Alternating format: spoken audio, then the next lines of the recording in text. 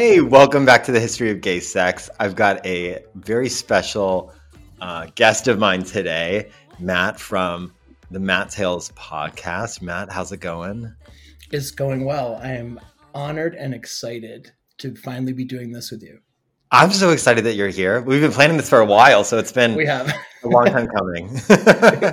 We have. I mean, I think I was such a fan of your show, and I don't know who reached out to who, or if I reached out to you or whatever, but it was sort of simultaneous that we were kind of listening to each other's stuff. And it's been good. It's been good. I love your podcast.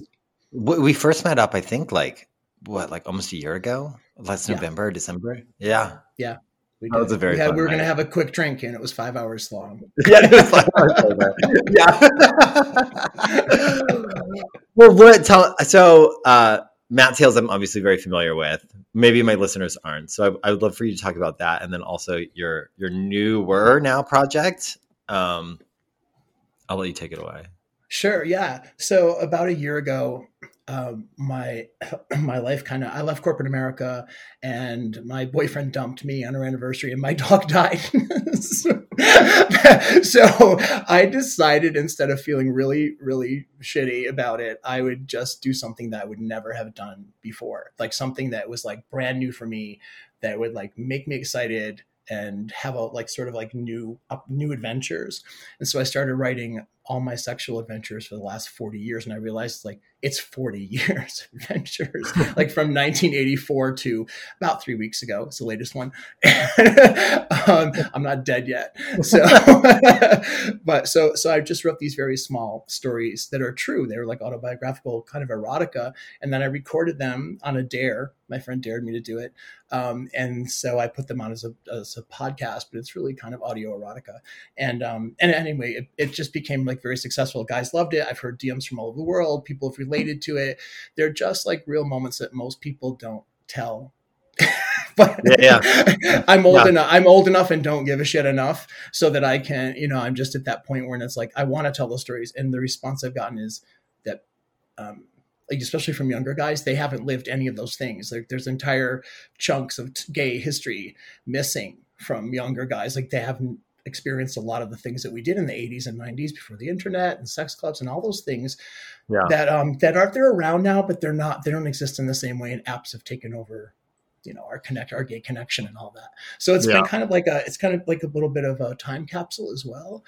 And then, so I've done that. I did that for a year. And then the response also was that guys wanted me to tell me their stories. Like, when you share something, people want to share something back. And so I started getting all these amazing messages and DMs, and like people would send me stories and say like, I want to tell, you should hear about mine. You should hear what I did. And guys from their early 20s to like 70s, guys in their 70s saying, I remember this in New York and I remember that. And so I decided to start a second pod called Sex Club, which is Matt Tales After Hours, which is everyone else. I like After Hours. It's After Hours. I wanted to make it sexy. I want to make sure it was like sexy. The first one's not sexy.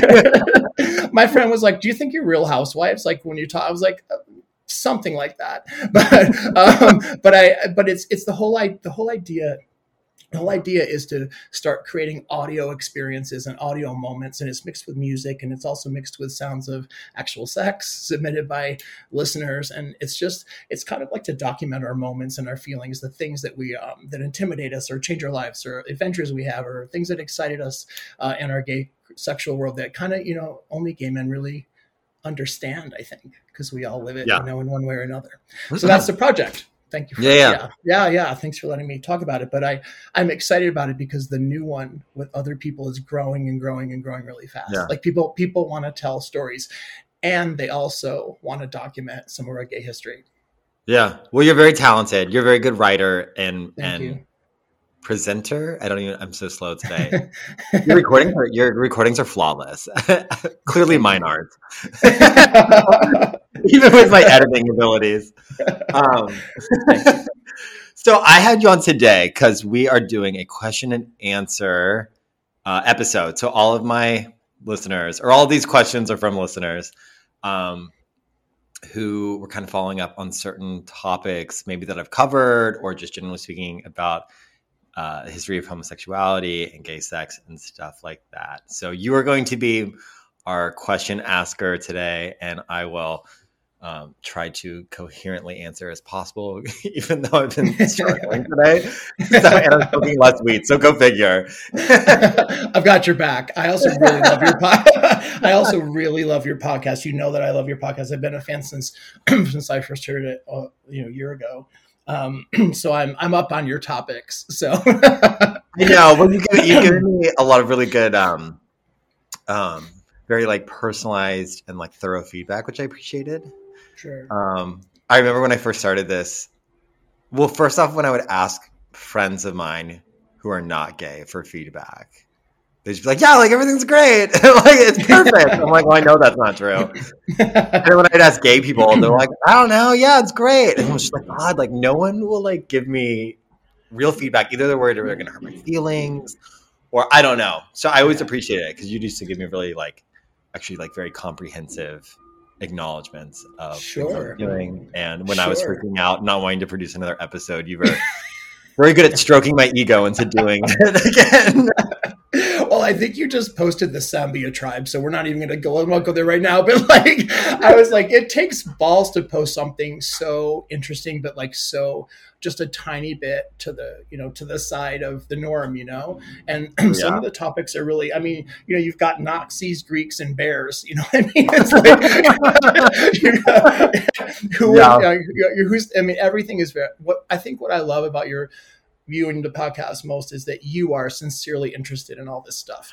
Like I can feel how interested you are in it, which makes everyone else interested too.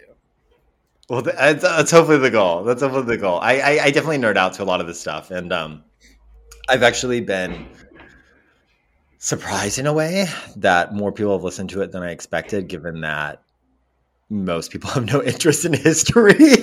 And so I kind of, you don't really have a good idea of what to expect with creating a podcast and then also like not marketing it besides either collaborating or having a thoughty Instagram page like I do.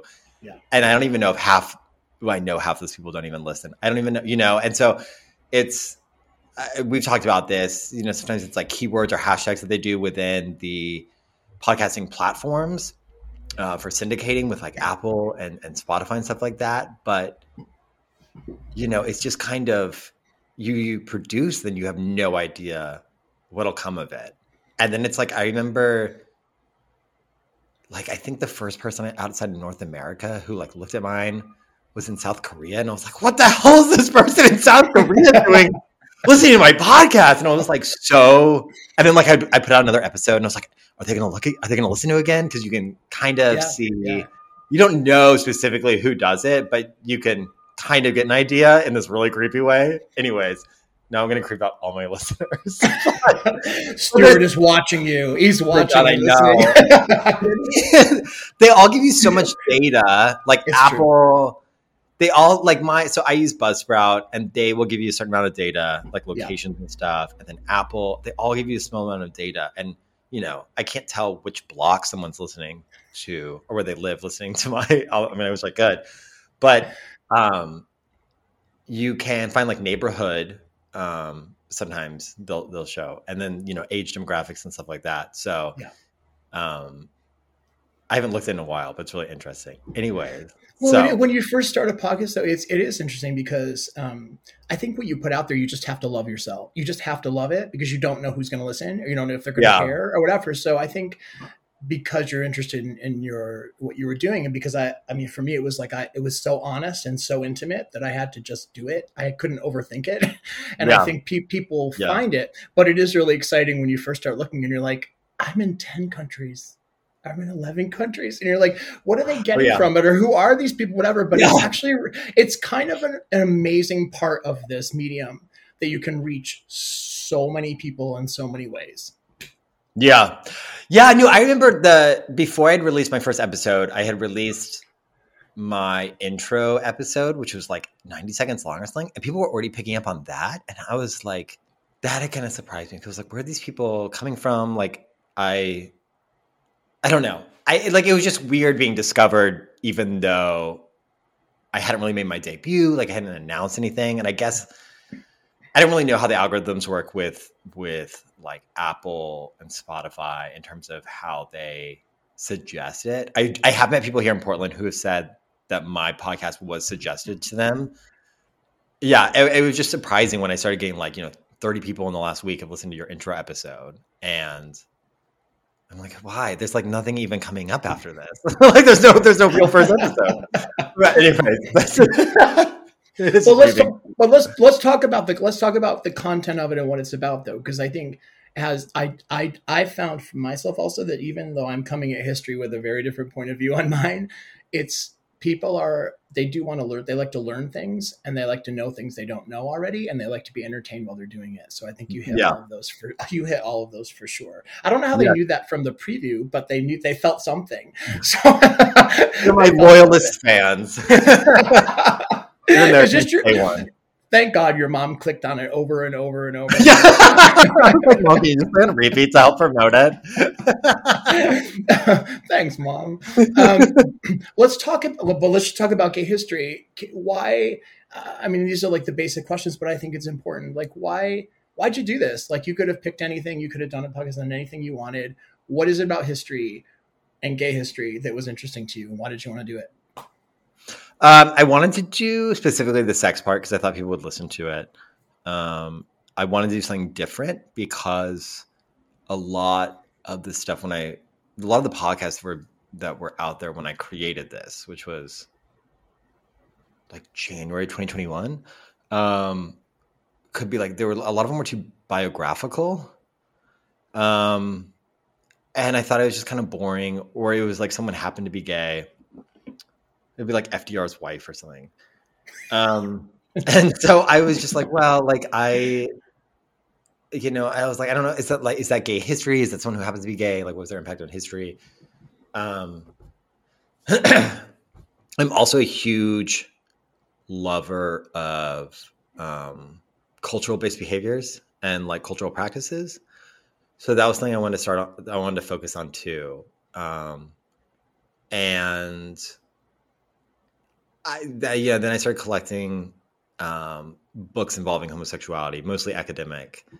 So the cultural elements to it takes away the biographical aspects, which I just found more interesting, and I just kind of went with that. Yeah. So how do you, from all of that information out there and stuff that you are interested in, how do you pick a topic? How do you find something that you feel is worthy of a conversation with other people or covering as a whole episode? So my very first episode on ancient Greek homosexuality was from a book that I bought several years ago.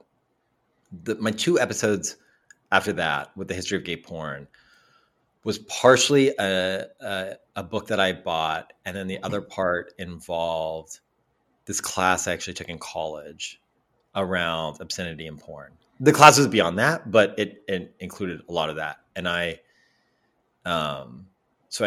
used those two. I kind of joined those two because they went hand in hand.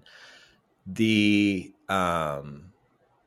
most of the episodes that I do, I usually just have a book that I've read, and so I go over it that way.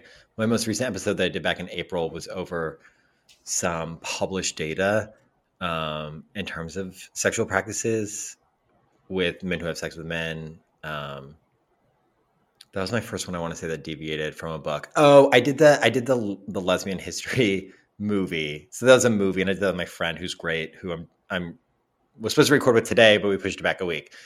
And he's got some great podcasts.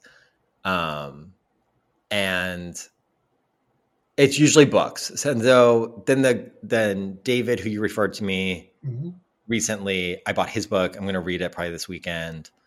And the new episode with him. So it's always, long story short, it's always usually a book is where I start.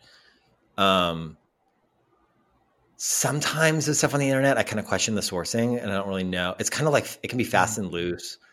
So that just depends. There's certain topics that I want to cover, but sometimes I'm not getting the research isn't coming in as much as I would like it to be for authenticating or being like peer reviewed or, serious and someone's like blog page.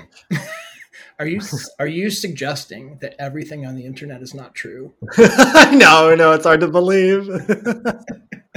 Sometimes when it's said in Reddit is not necessarily historically accurate. Reddit. I can't even. Is there an episode that you've done so far? I loved the Greek episode was the first episode I listened to, and then I tried to listen in order, but then you see something you like and you jump around. Happens all the time. But but I did try to go in order, like the history of gay porn. I honestly don't. There are things. I'm 57, and there are things about the history of like what's considered pornography and the legality of being gay and all that. I've never heard more than half of what was on your podcast. It is like really, really interesting to know that part of our history. And I will bet you, I'm not even going to guess what percentage of the gay culture doesn't know that history at all. I think it's important to share that. I love that information. You would have to be probably born in like 1950 or later, like in the or being older than someone in 1950 to have lived in a time when pornography was very much illegal. Yeah. And even then it's kind of like the prosecution of it probably wasn't even like possession. It was more of like distribution and creating of it. Yeah. But yeah, it's a big part of the free speech movement, for sure. And, now it's like, I don't think we've had a federal case with porn since actually from the Bush administration. I want to say it was like 2002 with the Attorney General Ashcroft, tried to go after a porn producer in California or something. And that was like the final like nail in the coffin of either the federal government trying to go after pornography, but then also just solidifying the rules that we used to have making porn illegal. Everything was completely established at that point, and it's just all kind of like settled law. Also, I don't think really anyone's against porn. Actually, I take that back. Now there are people who are going after, what was it with Pornhub? Yes.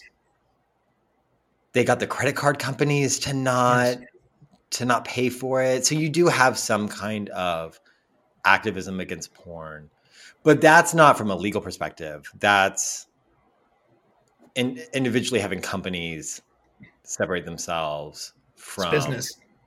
Yeah. So, that's a new avenue, I guess, for the Christian right to go after it. But I just don't think that there's really a lot of people who are that caught up on pornography to have kind of a cultural shift. Yeah, I don't like I think you said that. I don't even think it's pornography anymore to most people. And I think the personalization of it, look at OnlyFans and all, like how everyone's a porn star. Everyone's a Twitter porn star. Everyone's like a TikTok star. Everyone is a star now. So I don't think they even think of it as like in terms of what's allowed. They only think of it as what's allowed on the specific app they're using, where it's business, right? It's just like business. Isn't OnlyFans like for a second decide they weren't going to have any adult content, and then they realized they'd be ruined. And so also like watch like a show for adults on Netflix and HBO, and it's all like softcore porn at times now. It's true. Like it's not, but it's our culture's obviously shifted a lot. Yeah. There was one, I was trying to get this last night. So BBC, British Broadcasting Channel Company, for those who aren't familiar, released a documentary yesterday called, what was it called? It's called like My Enormous Cock, or what was it called? It's My Massive Cock, something like that. And it's about these men and the problems that they have with having like enormous penises.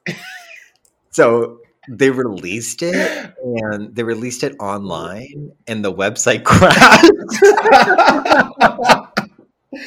The BBC released a documentary. Were they waiting for the Queen to die? Like, and it crashed. And it crashed. Apparently they don't even have, but then I was asking my friend in the UK for his login information to like try to watch it. But then I read that there's no nudity. They don't really show you anything. So then I kind of lost interest, if we're being honest. Okay, so two things about that. So I was going to ask you two things. You can answer whichever one you want first. What episode surprised you the most with information that you found or you read? And then Yeah. are there topics that are taboo for you? Yes. Okay. So this one's hard for me to answer because the my very first episode on Greek pederasty I had already known about. But when I learned about it was probably one of the most surprising things that I've covered on my podcast. The other one, similar situation with the Sambia tribe. I had learned about it in college. Obviously, I found it to be very culturally shocking at the time. But I have not, but yeah, I from a contemporaneous exploration that I've done for this podcast, that was not something that I learned that was shocking. But to answer your questions, both of those things, I would say top three. The third thing that I found shocking during all of this was when Western European, specifically my episode for homosexuality in London before World War One, when they were openly talking about how there was homosexuality in ancient Greek civilization and it had a role and a place and was open, and how that should be the case in UK society at that time. That surprised me a lot. I remember sitting in my bed, finishing the book, my jaw had dropped. I don't know. I had come like full circle and my studies at that point, and that had really surprised me. But like that doesn't really compete with the ancient Greek pederasty and the Sumerian tribe. So I mean, that's my answer, my qualified answer. Yeah. Well, The the ahead. taboo part. And what is the taboo one? Okay, so I've got this one. I don't know if I have mixed feelings about if I'm going to do this episode or not, and it's about it's called like Bacha Batsi, and it's mostly in Afghanistan now, and it involves kind of like sex slavery and kind of like geisha boy performances, and I don't know. I've kind of mixed feelings about it. I don't know. So we're gonna. I'm gonna figure out that one. It's fascinating. Right. There's a really good PBS documentary called, I think, The Dancing Boys of Afghanistan is worth watching. I've seen it. You have seen it, yeah. I mean, it's like pretty fucked up. Like I think in the beginning, like a 3-year-old boy is sold into it, you know? So, I mean, it's not like we're talking about, you know, like in ancient Greece with pederasty there, the younger boys who were obviously older than 3, they were like 14, could choose who their older like companion, Erastes would be their kind of like teacher. And this one, you know, it's just like impoverished boys being sold into kind of a form of sex slavery. And I don't know. We'll see. I don't know. I think when I come up with the time to present it in a way that I think is most fitting, maybe I'll probably do, or I'll just run out of things. Well, but I'll just get lazy and I just be like, yeah, I've got this one in my back pocket. It's interesting though, because it's what's taboo is a reflection of what era we're in, what's going on in the world around us, right? What country we're in. Like it could have, in a different time, it wouldn't be in taboo. Now it is taboo. It's interesting, right? Because I think what you do so well, even with those episodes, is that you're just telling the truth. You're just telling the truth of what that experience was for those people. And I don't think you're like, you're not sensationalizing it or anything. You're just kind of like sharing a piece of this history. And it's fascinating some of the different ways that different eras thought about sex. And that's one of leads me to a question for my listeners. I heard that the military in Rome used to encourage sex amongst troops so they would protect each other. Oh yeah. Yeah. So no, Rome did not do that to my knowledge at all. That was sort of with pederasty in ancient Greece. But when I say ancient Greece, there was actually, you have like the Spartans, Thebans, Athenians. You have a lot of different city-states that are, to my understanding, all of them were engaging in pederasty. But what is the most famous one is the Sacred Band of Thebes. And they were like 100, they were like the army of like 150 lovers or something like that. And I think that one's supposed to be, in terms of the historical accuracy, I don't know how much is true or not, but they were the ones who I think were the sexually closest, or had the notoriety of being in these romantic relationships with each other. The pederastic model believed that if you had a really intimate relationship with your fellow soldiers, you'd be braver in fighting with them and beside them. It would create more courage, and it would like increase morale and stuff like that. There is a book that I just recently found about, well, it's really of nude male photographs in World War II. I think it's called My Buddy, and it's there's all these gay books, and they're like, they publish like 500 copies or something, and then when you find it, it's like $800 online, and I'm just like, I can't fucking spend $800, but I'm like completely fascinated by it, and it's all I can't think of there's like this one like German, is it Taschen? How do you say it?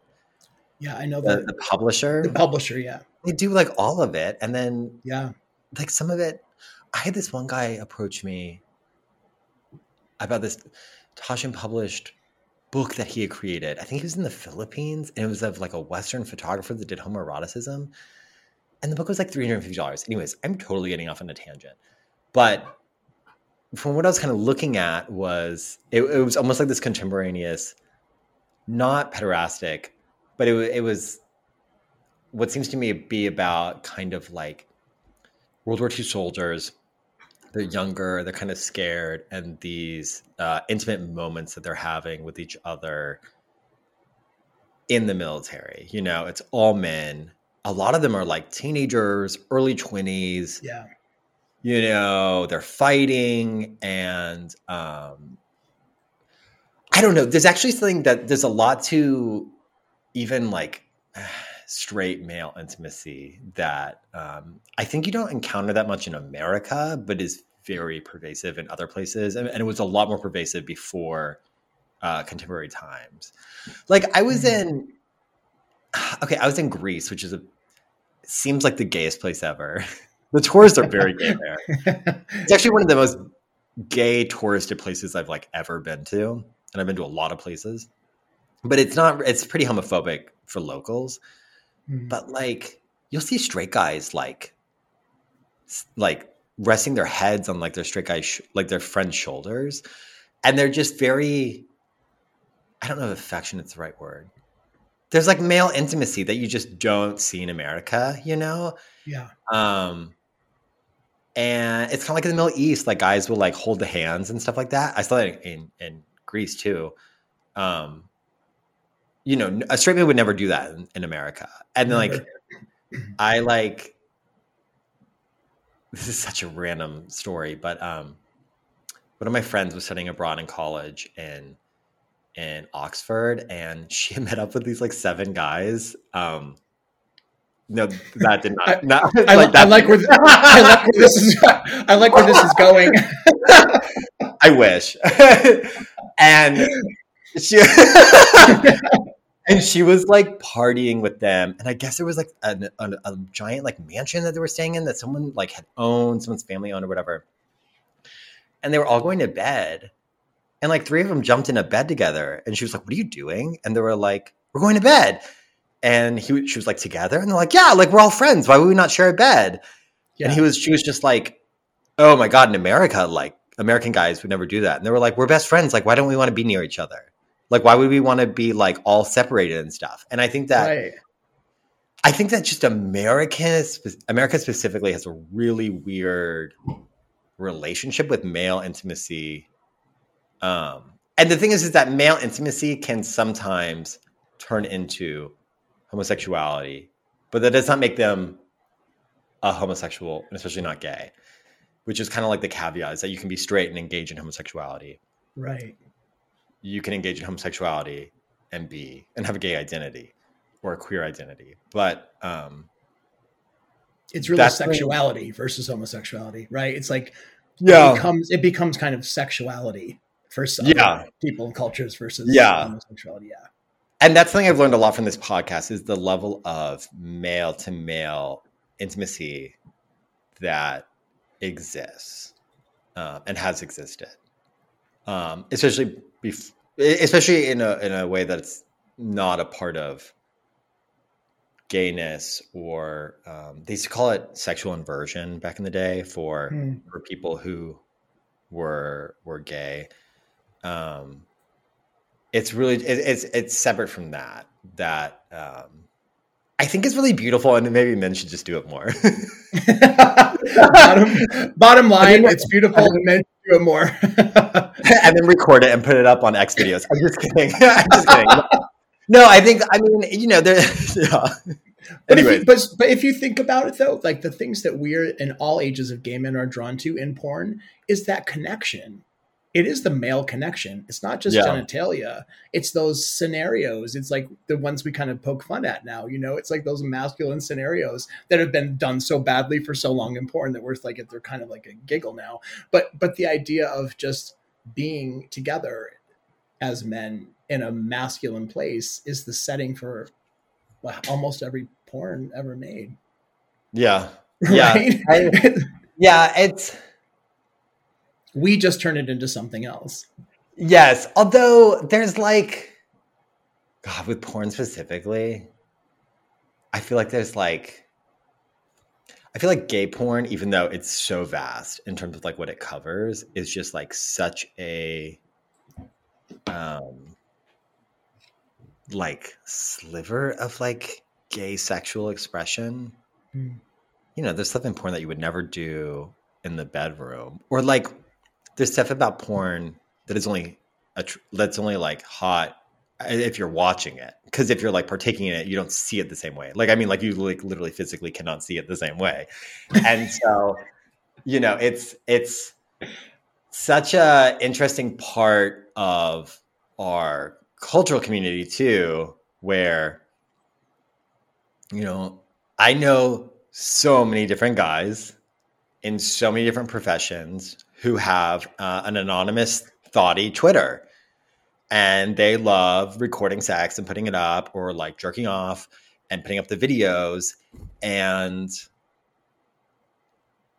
I mean, I don't think straight men really feel the cultural need to do that, but it's just, I don't know. There's like, porn is like one of the 3 pillars or something of the gay world. And I don't mean that in a way to try to diminish it, or like it is, you know, there's like gay celebrities or porn stars, you know, or it's just, there are gay celebrities that like, you know, leak their videos and their pictures. Oh, for sure.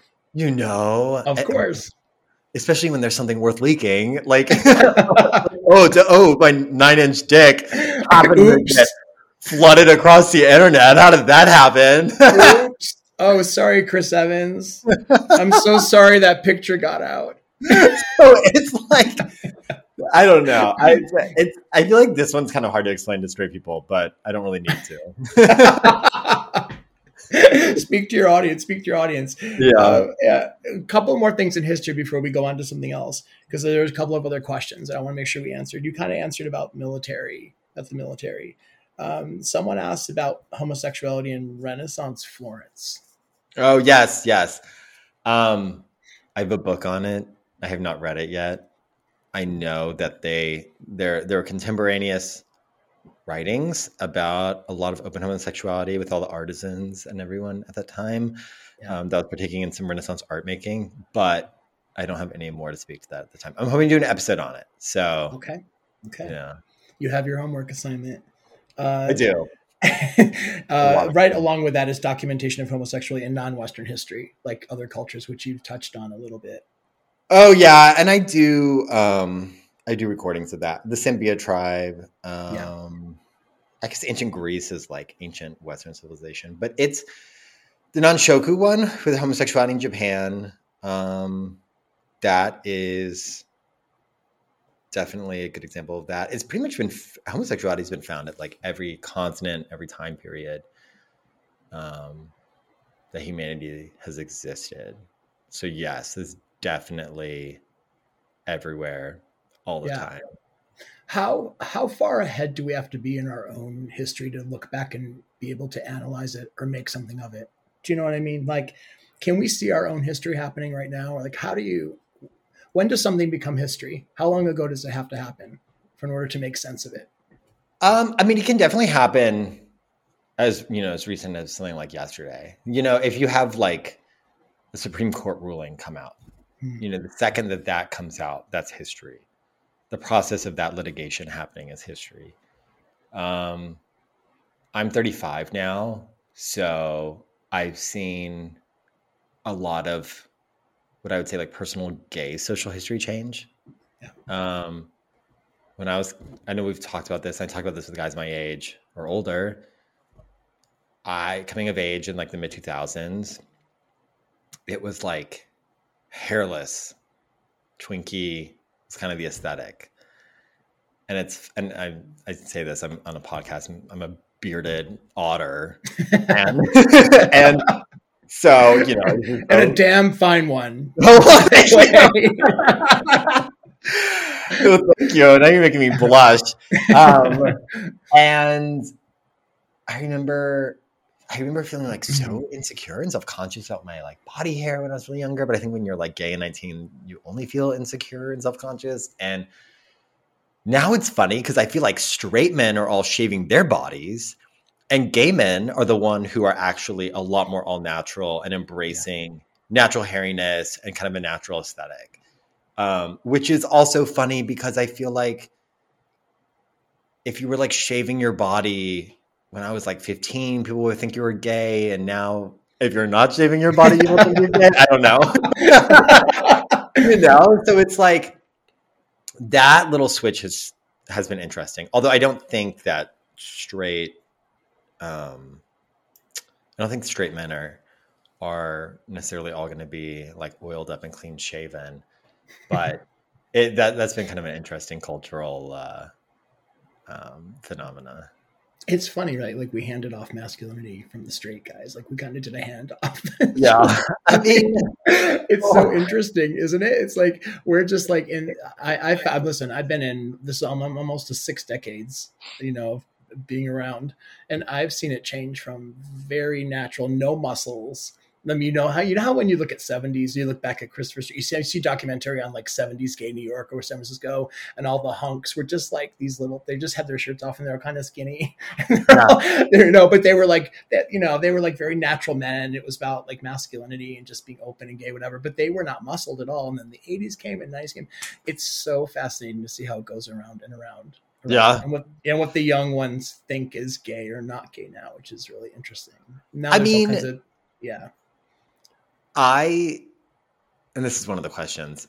But I feel like my peak gay aesthetic would be like 1969 to like late 70s. I say 1969 because that was kind of the beginning of like gay pornography becoming legal. So then there's a lot of stuff coming out that I look at for research. And oh my God, it's just like everyone is just like natural. Yeah. And the only thing though is, and this is the thing I noticed this week, or at least this thought came in my head. I was looking at vintage. It wasn't like porn. It was just like pictures of like gay men in San Francisco in like the 70s. And they're all shirtless. Or at least they're shirtless and they have like a No, a lot of them are shirtless. And I'm just thinking, and I'm like, I've been to San Francisco so many times. The weather is never that nice. Like, walking around shirtless. I was like, even like the Castro, which has better weather than other parts, is not, got their microclimates and all that stuff. Like, I was like, I've been to the Castro in August and it's been like 55. Okay. So like, like if it's raining, you're certainly not out. I was just like, wait, like, did they just go out and photograph for a week when like there was a heat wave? Like, what? That's like the one thing that kills me. I was like, at least in New York, I could see it. I'm like, yeah, it gets warm in New York. It's like humid. I don't know. I mean, you're older than me. Was there a time that men were just walking around shirtless? I mean, you used to live in Portland. I mean, most of the people. I lived in the Castro too. The guy I see that's shirtless, I send you a picture of him. But like,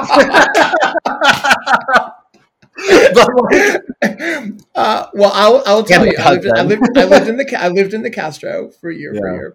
I just love that you're looking back at like your era that you want to be in, and you just and you're like, except I'm going to wear a sweater. I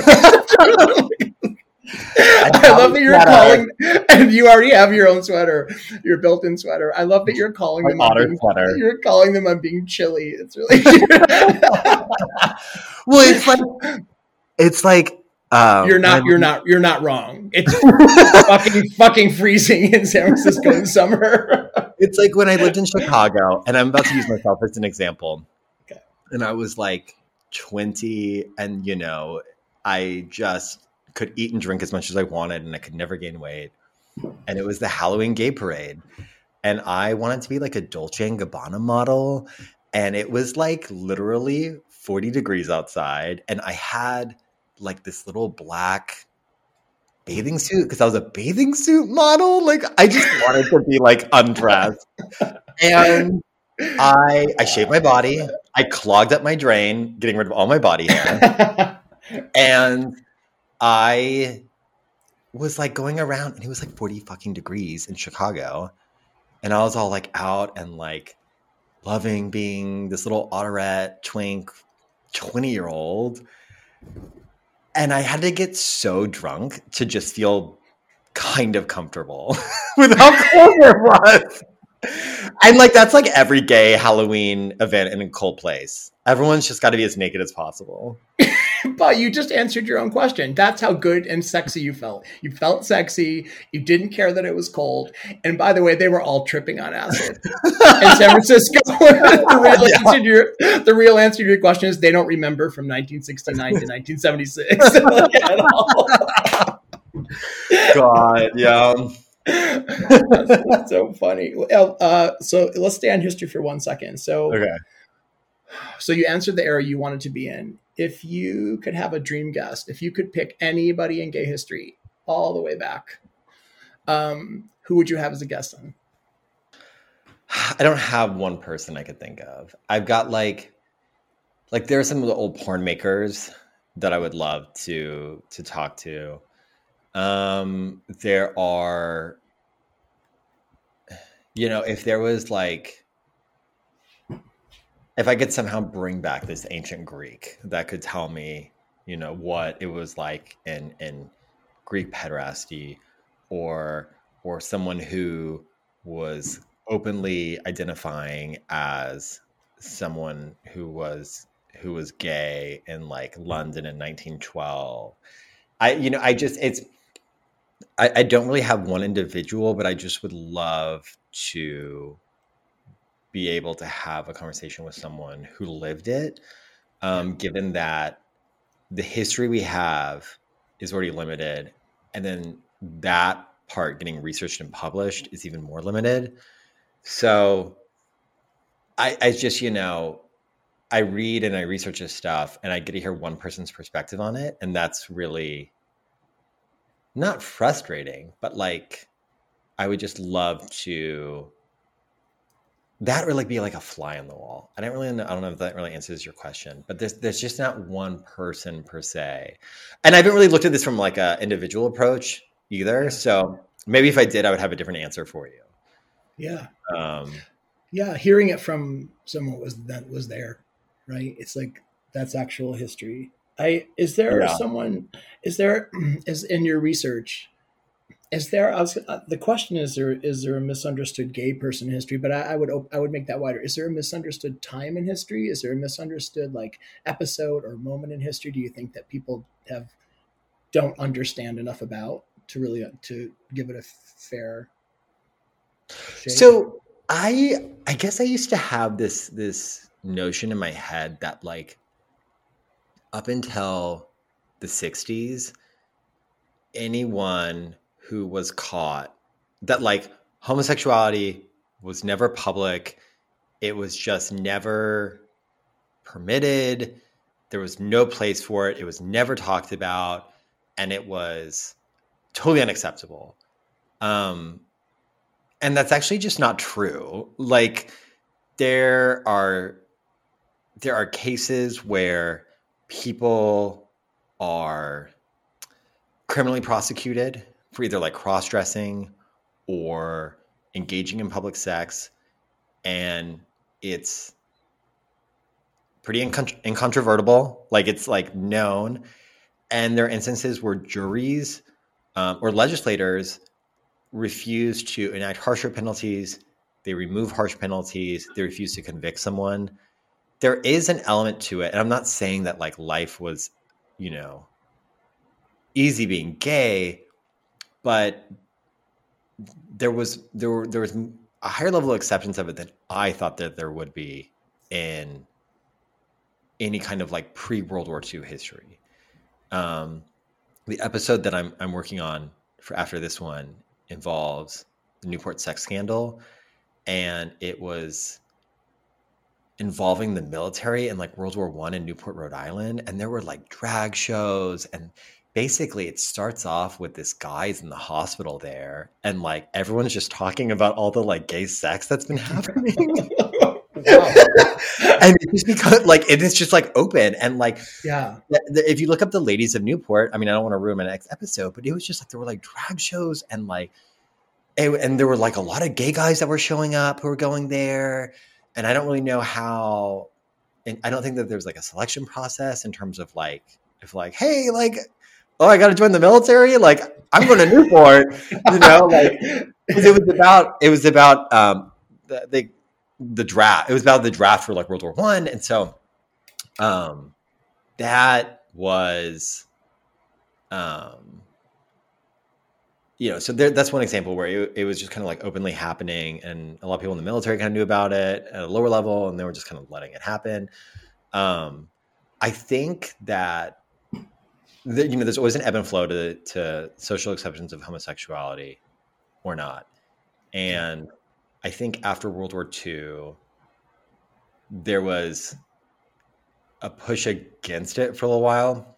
And I don't know if it's because they thought it was like part of communism and we're deviating from like Christian culture. And if you're Christian, you're like not communist. And there's this Cold War element to it. But yes, to answer the original question, something that I think is misunderstood is how much documentation we have on homosexuality, how pervasive it is across society, and how there were higher levels of it being tolerated than I'd ever thought.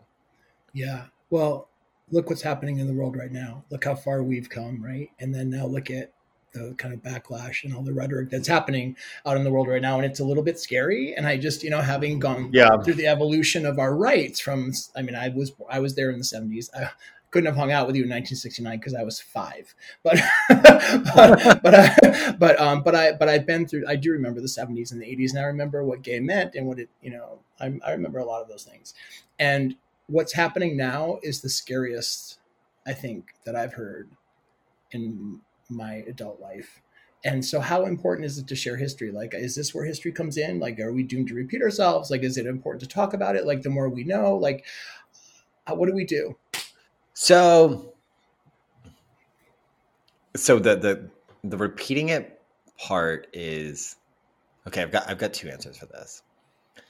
I hate this saying so much, but it kind of helps me stay calm in the course of like political changes and stuff like this, especially with gay discriminatory policies and views. Is that like with the arc of progress, it is very much like 2 steps forward, 1 step back. Sometimes it feels like we take a giant step back when we have people elected that we don't like, or policies that are put in place that are not permanent long term. Overall, the world is getting better, but you do have examples both in America and other countries where they're taking a step back. What that's going to look like, we don't know. The one thing that does not keep me up at night, but something I think about that is potentially scary, is you have the existence of humanity and you have the modern era that we live in now with like rights that we think of enshrined since World War II. It's a very short period of time. And for human culture and civilization to potentially revert back to something before that with like a very gender traditional society is not in the realm of impossible. You know, I don't think that we're going to all of a sudden be going back to like fascist Italy or fascist Germany or like colonial Japan and stuff like that. But like, and I'm not trying to be an alarmist, but, you know, under right circumstances, it could potentially happen, which would include gay rights.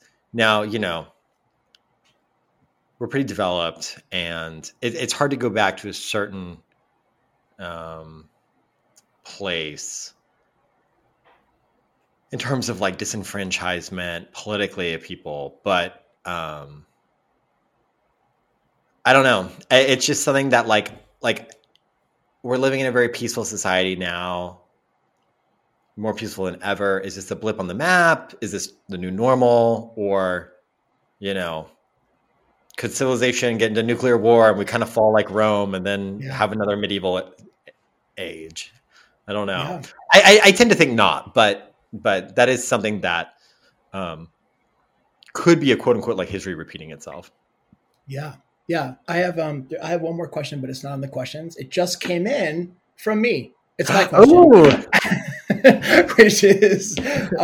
which is there. So there are versions now of stories being told about gay culture in pop culture that weren't there before, right? Like we used to think like a made-for-TV movie about Tanya Harding was gay culture, but that's not gay culture. That's gay entertainment. There's okay, maybe a little gay culture, but it was just. But those things were harmless and they were like entertainment. There are projects now, like I'm just not to pick on Ryan Murphy, but let's talk about Ryan Murphy, right? Like he's doing Jeffrey Dahmer. There was. He did Hollywood, which is about that story of the guy who owned the gas station in Hollywood and like used to set up all the prostitutes for all the famous stars. And he's covering that in like a series. And there's different, like there's American Horror Story this season, which is about, leather culture in the 70s in New York and murder and leather culture, much like kind of like Cruising was, that movie Cruising. Mm-hmm. Is it good to bring up those topics and have someone at least put them out in the community so we can talk about them? Or is it dangerous because they're pop culture versions of history? And, where are you on gay pop culture? So this kind of goes back into the Bachi episode I was talking, or a potential episode I was talking about doing, in terms of like, if it's not done in the right way, it could be potentially unhelpful or feed into homophobia. And it's actually, I'm glad that you brought this up, because I was with the Dahmer one. Scott was watching it recently and he was telling me about it, and I kind of knew about it, but I didn't know that much. And I guess I'd forgotten that he was gay. And I'm just always like, why does, I was like, what if, like, for the people who have no exposure to like any gay people, maybe fucking watching this, and I just would hate for that to go into a narrative of like gay people and like look at it like they're sexual deviants, they're psychological deviants. I think potentially, you could have stuff like that that's unhelpful. The other part too is um, that, people could separate it, and it's sensational. I haven't seen the Dahmer piece on Netflix, so I don't know. I haven't seen the Hollywood one either. Yeah. So I can't speak to that specifically, but those are concerns that I have in terms of that telling kind of a story that could lead to homophobia. There's another part I had that I can't remember, Yeah. that I was gonna say, but it's tough because it's like a story of someone who happens to be gay, kind of, but Yeah. I don't know. But then everyone's watching it and they're not watching Bros. Which, like, have you seen Bros? I have I not seen have. it. I Was it? just went to see it a few I days heard it ago. was good. It actually is good. Billy Eichner is so smart and so witty, and he does make so many comments in the smartest, funniest New York humor kind of way. It's very New York humor. Is he like a gay historian or something in it? He opens an LGBTQ plus museum, and the staff is hilarious. This, like, he makes his comment on like staffing it with every member of the LGBT, and no one can agree, and everyone fights for their own thing, and it's all about like, it's just very, very, very cute and funny. The movie is very broad though, because it's trying to be, if it just stayed tight, you know, to like get that real gay culture and gay stories and like our Yeah. gay world, he's brilliant at that.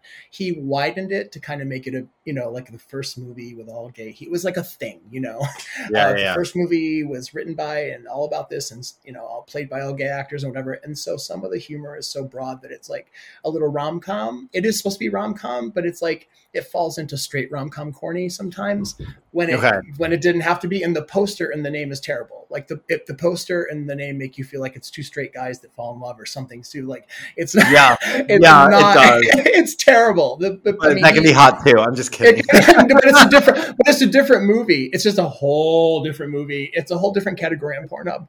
So, but I did see Dahmer, and I did see Hollywood, and I've watched Pose a couple of times all the way through too. And I know some of the ones that listen to Matt Tales, some of the younger kids, they're like, "Were you there for Pose? Were you there? Did you go to the piers? Like, so they." Pose, I think, is a slightly better example of that time and what people went through and AIDS and all that stuff. It's very sweet, and I mean, it's very kind of wrapped up and corny in itself too. But I do think at least it opened up, like, I don't think anyone knew that trans people went through that then, and I think that was kind of informative to me. The other ones, Dahmer was, whether they'll admit it or not, setting up every scene where he takes someone home and starts to, he's going to murder them, and they start to have sex and whatever. It does sexualize it. Yeah. It takes gay sex and turns it into murder. Are most of his victims that are in it gay or men? Yes, they're all men. They're all gay. If they're all gay, he would pick up gay boys in bars and take them home and butcher them and put them in acid. I mean, it was just horrendous. And so, I don't know, making like a series with cute Evan Peters, is that his name? I don't know. It feels weird. I mean, he's really cute, but he's really cute playing a vicious murderer who then gets killed in prison. But like, do we need to go over every scene by scene by scene of like every boy he takes home and romances and seduces and murders? I don't think so. You think like homophobic people like watching it because they like vicariously seeing gay people getting murdered? Like they just have it, like Marjorie Taylor Greene just has it on repeat. Oh my She God, just keeps going back over it. Like Goldie Hawn in Death Becomes Her. Like she just watches the scene over and over and over.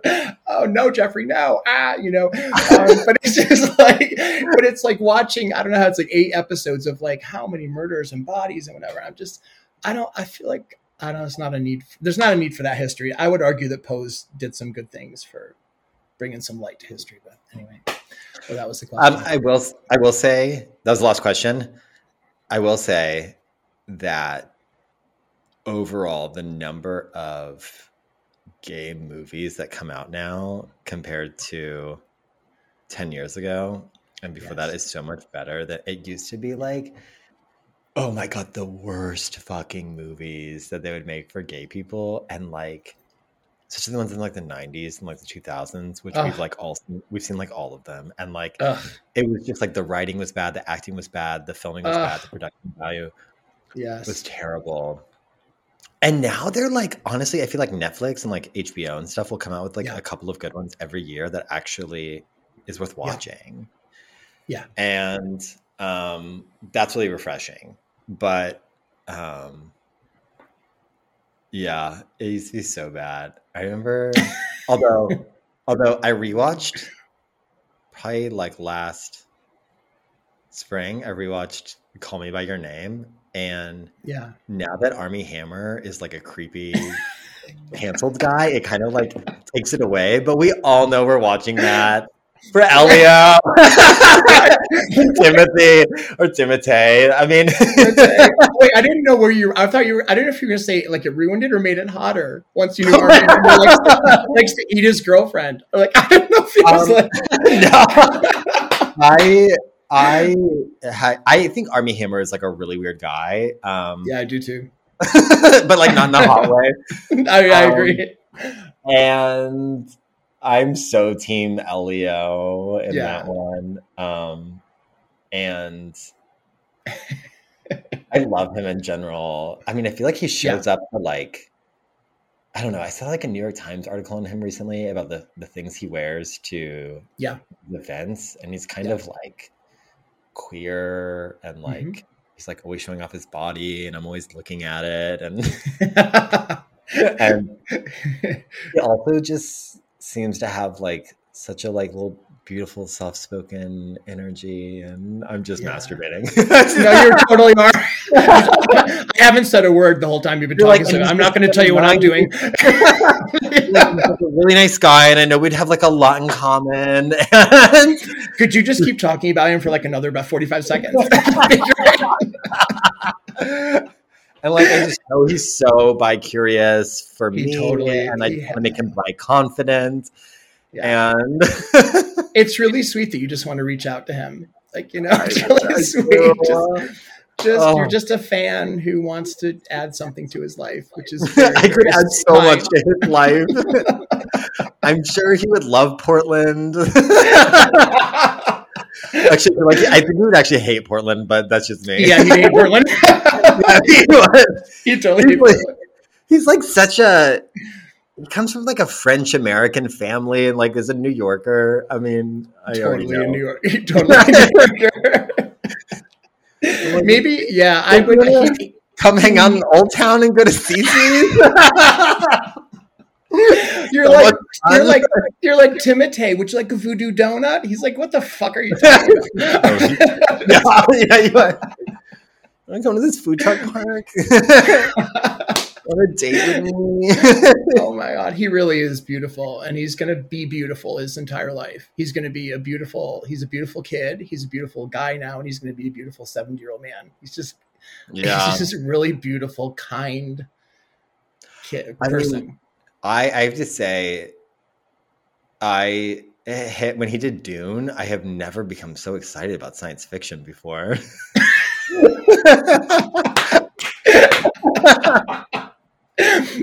Also, like, I almost always prefer the original over a remake. Yeah. Like sometimes I don't even consider a remake. He is so much hotter than Kyle MacLachlan. I'm so out of it today. Than Dune, done by David Lynch, who I love. Yeah. Maybe this is the first time that the remake is so much better than the original. And I really hope there are more shirtless scenes of him in the second installment that comes out in a year. Do you think he's gonna like thicken up the older he gets? Because I feel like there's kind of like a like a natural progression of a lot of these kind of like homoerotic actors and stuff. Yes. By like their late 20s, they kind of start getting like thicker. And I don't know. I'm excited to see what little Timotei will look like when he thickens up. I also like, who was it? Oh my god, I can't think of his name. I used to be obsessed with him. Zac Efron. who Yes, had all that work so done. thick. Yes, so much Got work. thick, but he got these work done. And I'm like, dude, daddy vibes, like age, just like let yourself age. Yeah. People will like you more. And if they don't like you, those people suck. It's really true. Like, He had a sculpture of a face and he's ruined it. He was a beautiful guy. Yes. And it's like, I hate to admit this, but I was like, there was like a plastic surgeon that was like figuring out what they thought he had done. And they're like, well, maybe some of the fillers will wear off. And I'm like, you filled too much. Anyways, I don't even know if I'm going to keep this. I might edit this all out. Just like talking about thoughts for the last like 5 minutes. Keanu Reeves is another one. He was so beautiful when he was young, and like, you know, My Own Private Idaho, and like. Oh yeah. Did he have work done, or he just got old? He just got older. I think he just got older and like kind of was like smoky and drinky or something.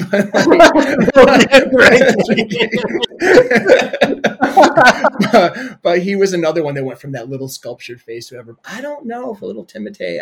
I think he's gonna look like that for a while. Who was it? Oh my god, one of the Jonas Brothers who like got the dad bod, and I don't know. I think he actually may have like become more appealing to some gay men. That's just like, oh my god! They're trying to widen their audience. They're like, look, this one has hair on his legs. There, now his career will last. Anyway, thank you so much for doing this with me. I really appreciate it. Of course. In your podcast, Matt Tales, and Sex Club. That's right. Everyone should go listen to it. That's right. Right Come on now. over.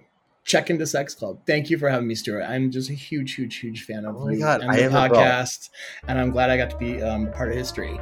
I'm so excited. I'm so excited that we made history together.